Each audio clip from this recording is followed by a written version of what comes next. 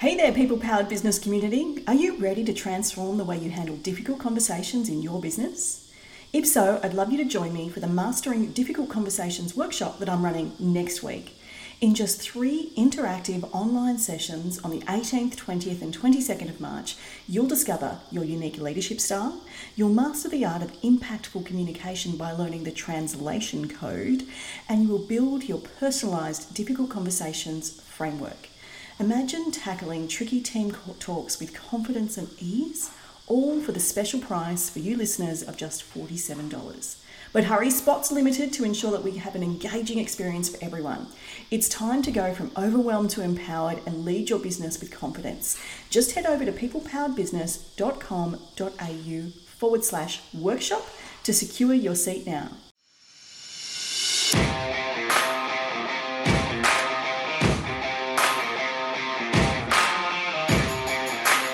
Welcome to the People Powered Business Podcast. I'm your host, Christy Lee Billett. If you employ staff, engage contractors, or rely on people to help deliver your products or services, you're in the right place. Join us each week as we dive in to uncover what makes people tick, learn the best strategies and tactics to build an amazing team, and most importantly, discover how you, the business owner or leader, can unleash the power of your people to help create the successful business you deserve. Let's get started. Well, hello, Christy Lee here, and welcome to episode number 166 of the People Powered Business Podcast. It's wonderful to have you here today. Hope you're having a wonderful day, whatever you're up to listening to this podcast episode. This morning, before recording this episode, I've been out for a run. The sun is shining. It is a great day all round, so I hope you are also having a fabulous day. Now, I'm curious about something today. Have you ever, I guess in your life generally, been sort of traveling along, walking around, totally oblivious to something? Like maybe you've spilt something on your dress or your shirt and you have no idea, right? You're walking along, zero idea, until someone sort of points it out, hopefully someone that's very kind to you and close to you. And then suddenly you're made aware of this kind of faux pas or thing that you were totally oblivious to. Has that ever happened to you?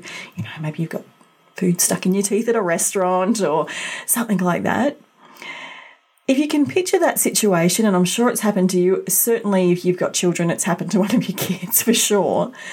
What happens the moment you become aware of this issue? Just put yourself in that particular position.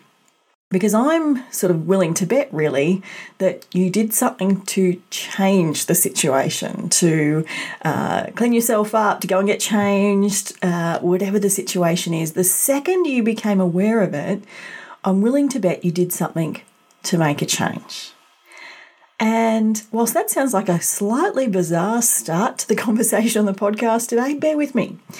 Often here on the podcast, I chat about themes or topics that for some reason, some inexplicable reason, keep showing up for me. Whether it's a consistent theme that keeps coming up with my private coaching clients or with our members of People Powered HR or with my consulting clients, or with leaders and experts that I'm speaking to generally to gain their knowledge and wisdom, or even in the content that's randomly showing up in my feeds. And this week's episode is no different.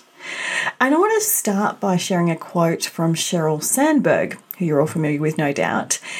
And it goes like this: "We cannot change what we are not aware of, and once we are aware, we cannot help but change." So just like the scenario I was asking you to cast your mind to at the beginning of today's episode, we can be walking around oblivious to something, but the moment we become aware of it, we immediately seek to change it. And if we reverse engineer that, if we want to make any kind of genuine change in ourselves, in our businesses, in our lives, we firstly need to build awareness. And that's really what I want to unpack today, because in order to improve our leadership skills, our management skills, be better bosses, that often involves change. But change is impossible without awareness, right? So today I thought I'd chat about how aware you are of your leadership strengths and blind spots, how we can go about creating better awareness of our current skill set, and then what to do with all that newfound awareness. And then I want to map that over really to our teams, because I think the exact same can apply when it comes to our people. So I wanted to start off today's conversation by asking you to have a little think, whether you're out for a walk, walking the dog, maybe taking a break from work, maybe working whilst you're listening to this. I can't listen to podcasts while I work. I don't know whether I've shared that before, but I get distracted too easily. So I'm not one to be listening to podcasts whilst I'm working, but maybe you are. But whatever you're up to, except of course if you're driving, in which case I want you to concentrate, I want you to think about the last time you really put some thought to what your strengths are as a leader, as a business owner, as a boss, and where your blind spots might be. Because to be honest, we get so busy doing all the things that we often don't take time to think, reflect, consider how we're doing. But then I know for many of you, you dwell on this and you think about this all the time. A lot of my private coaching clients spend a lot of their time really concerned about their blind spots in leadership, and sometimes actually don't pay enough attention to their natural strengths, because we've all got them. So have a think about it. Have a think about, what are your strengths and blind spots? I'm also sort of going to pose the question to you, do you have people around you who can help inform this information for you, help sort of shine a spotlight, I guess, on what your strengths are and where your blind spots might be? Some people that really have your best interests at heart, that are experiencing you as a leader or have seen you as a leader. Because having those people around you can actually be massively beneficial, but it's essential that they have the right intention. I know for me, when I had my large consultancy practice, I had certainly some members of my team who I could trust that when they were giving me feedback about my leadership, they genuinely had the best interest of my business and me at heart, and were not telling me my blind spots to be critical or negative, but purely because they could see things I couldn't see. And I have to say that this can be uncomfortable work sometimes. We don't want to admit that we're not so strong in some spaces, or that these things are problems for our team. But when we know we can really trust the people giving us the input, it is super valuable, because we all have the blind spots. None of us are perfect when it comes to being a leader. And actually for me, and I don't know whether you will experience this as well when you create this awareness, having this awareness, creating this awareness in myself actually gave me a massive sense of freedom. It was like a weight had been lifted off my shoulders, because once I had this awareness, and once you've got this awareness, it's actually very hard to ignore, I think. I mean, some people do, but I think it's hard to ignore. It sort of was a sense of freedom for me, because I could own the things that I was naturally going to default to, and I'm going to talk about that in a little moment. But I could also own the parts that were actually a challenge to me. And once I had some language around that, and that's part of the process as well, I could actually say to my team, this isn't something I'm so comfortable with, so please let me know if this is happening, or if I'm not clear, or if this isn't landing where it needs to. I could own that with my team and acknowledge that this is out of my comfort zone. This is something I'm working on, and this isn't something that's coming easily to me. And I think when we can own things like that with our team, it actually has a beautiful ripple effect, because it makes our team comfortable to own the things that they aren't necessarily strong in. It creates a real sense of trust amongst the team. So I actually think it's very powerful in the right circumstances to own with our team the things that aren't coming naturally to us and that we may need some support. And of course, for me as well, I really started to step into the things that come very naturally to me. And I make a lot of jokes about it, because sometimes it's not always the pleasant part of leadership that I actually can do okay at. Because what we need to understand is creating this self-awareness means we are going to find out our strengths, and we're also going to find out the things that are our blind spots that we're not good at. And this is not about right or wrong. We all have skills and strengths, and we all have blind spots. And creating awareness around these is the only way to build and develop our leadership skills. So if you're listening and wondering, okay, good, I get it, but how do I build this self-awareness? Because it can be hard to do this on our own. And it's not something that I think we can do, actually, when I think about it, entirely on our own. I think we need people around us to help with this. So yes, self-reflection is really important. If you haven't really sat in to thinking about what am I good at, where do I naturally sit, what do I struggle with when it comes to leadership, do some of that work. Some of you might like to journal, some of you might just like to think it through and mull it over in your mind, take some notes. And really pay attention, I think, when you are practicing your leadership, when you're managing your team and giving directions and doing all those things, pay attention. What feels good, what comes naturally, and what's hard. That's going to tell you a whole lot, just your natural instincts. And as I said, getting feedback from various places is very, very valuable. You've got to trust where the feedback's coming. You've got to trust that the feedback is coming from the right place. Like your husband or wife may not be the best person to give you feedback on your leadership skills if they aren't involved. Like that is true, that they may not be the best people to give you that feedback. Maybe you need a coach or a mentor. Professional development. Maybe it is your team members. Maybe it's mentors that you've worked with that were previously your managers. It could come from a whole range of places. But one of my favourite ways to create self-awareness and really shine a light on things is assessments.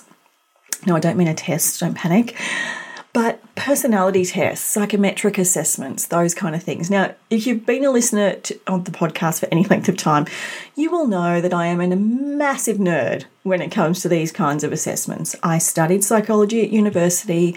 I have a deep interest in human behaviour and why people think the way they do.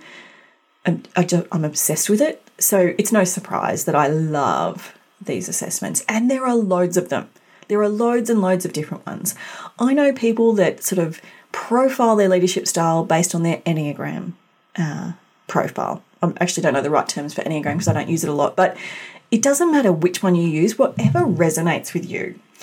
With the clients I do private coaching with, currently we're using the DISC assessment. Now, I have not been a massive DISC advocate for a long time. You know, probably 10 years ago, I would have said, don't use DISC, it's not the right assessment, because I was deep into some very high-tech, deep psychology type based assessments, which I still think are very valuable.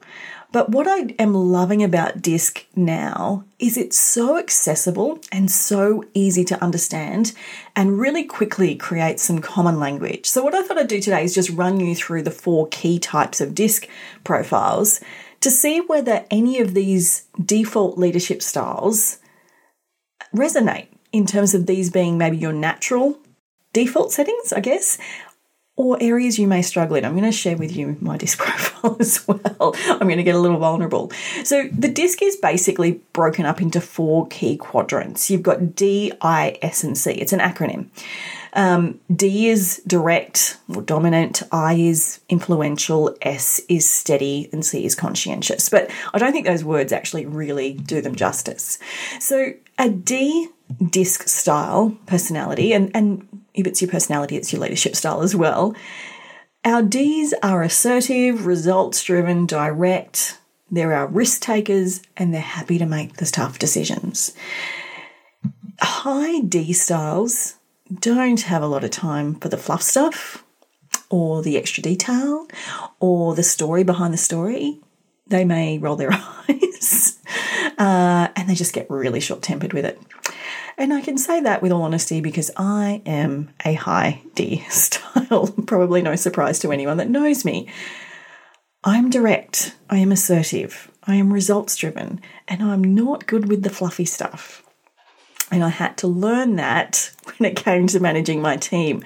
I had to really try very hard to lean into some of the other DISC styles when it came to leadership because it was not my default position. I don't have a lot of time for time wasting. And if you're a high D, you will resonate with that.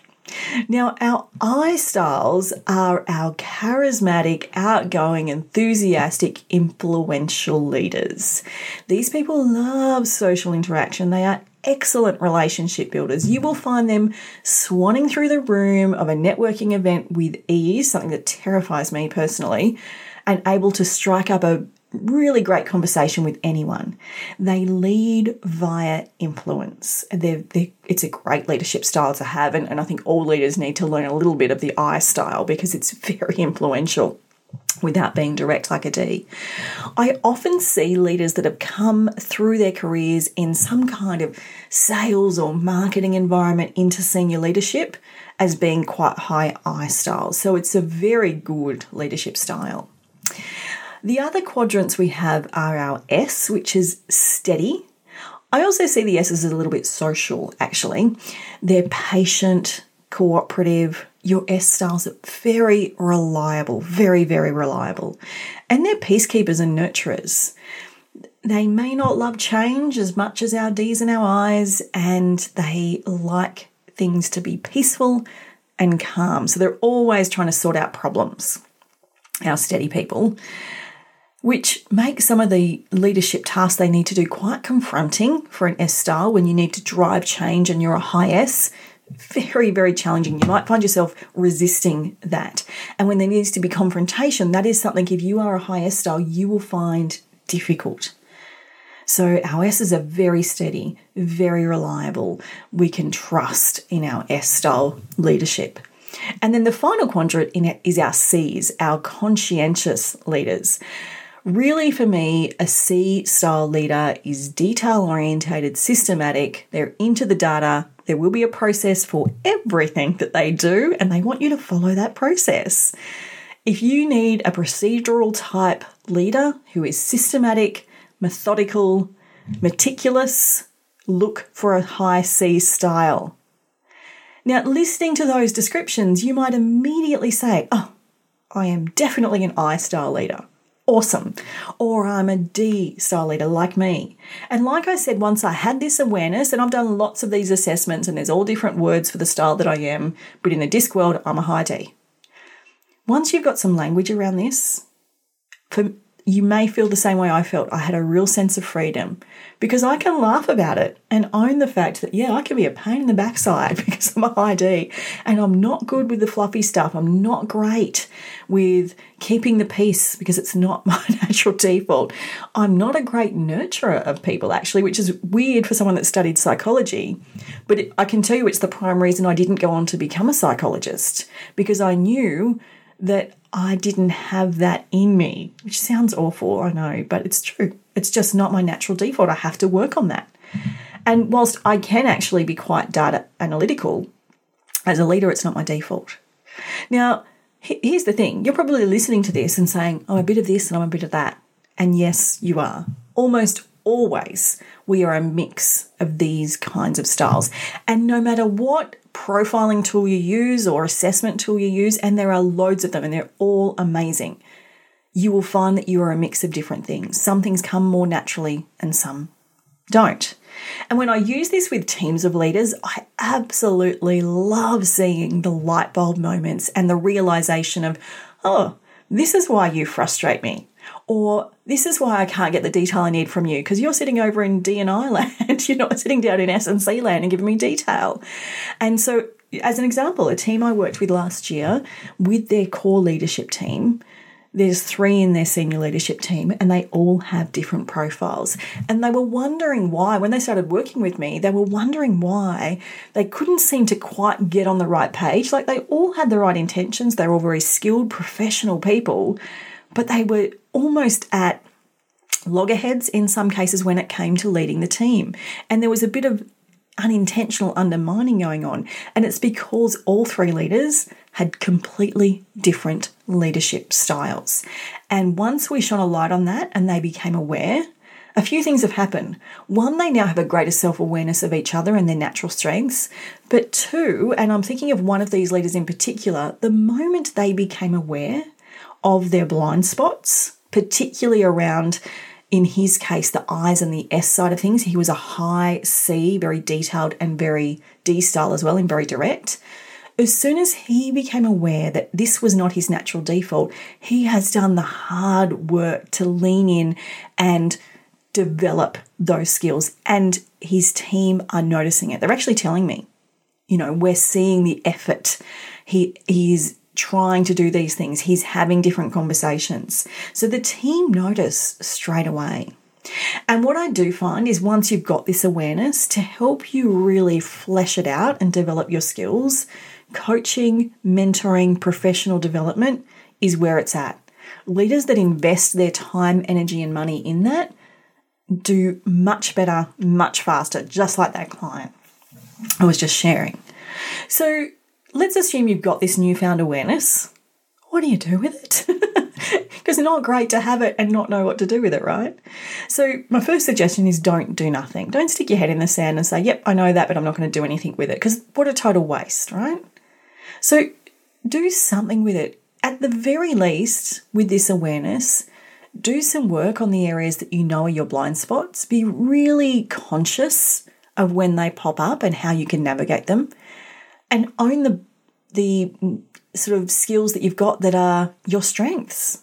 Own them. Really lean into that because it's going to really cement your identity as a leader. I love creating language around this. Like I said, with my team, I was able to create the language to say, this area is not something I'm comfortable with, or this is new, or I'm trying to do this. So that I could say to them, naturally, I would do something else. But I had some language to be able to say, this is new, help me out here, call me out if it's not working or I'm not doing it well enough. And having that language amongst the team, I find incredibly powerful. And all the teams I work with, having that common language around this kind of thing, massively beneficial. They will call people out on different things and it helps to create that culture of accountability and trust.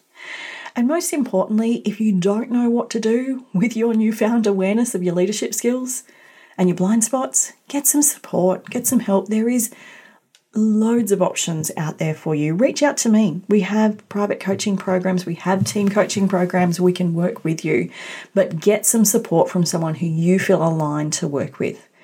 It will be hugely beneficial to your professional development and to the success of your business.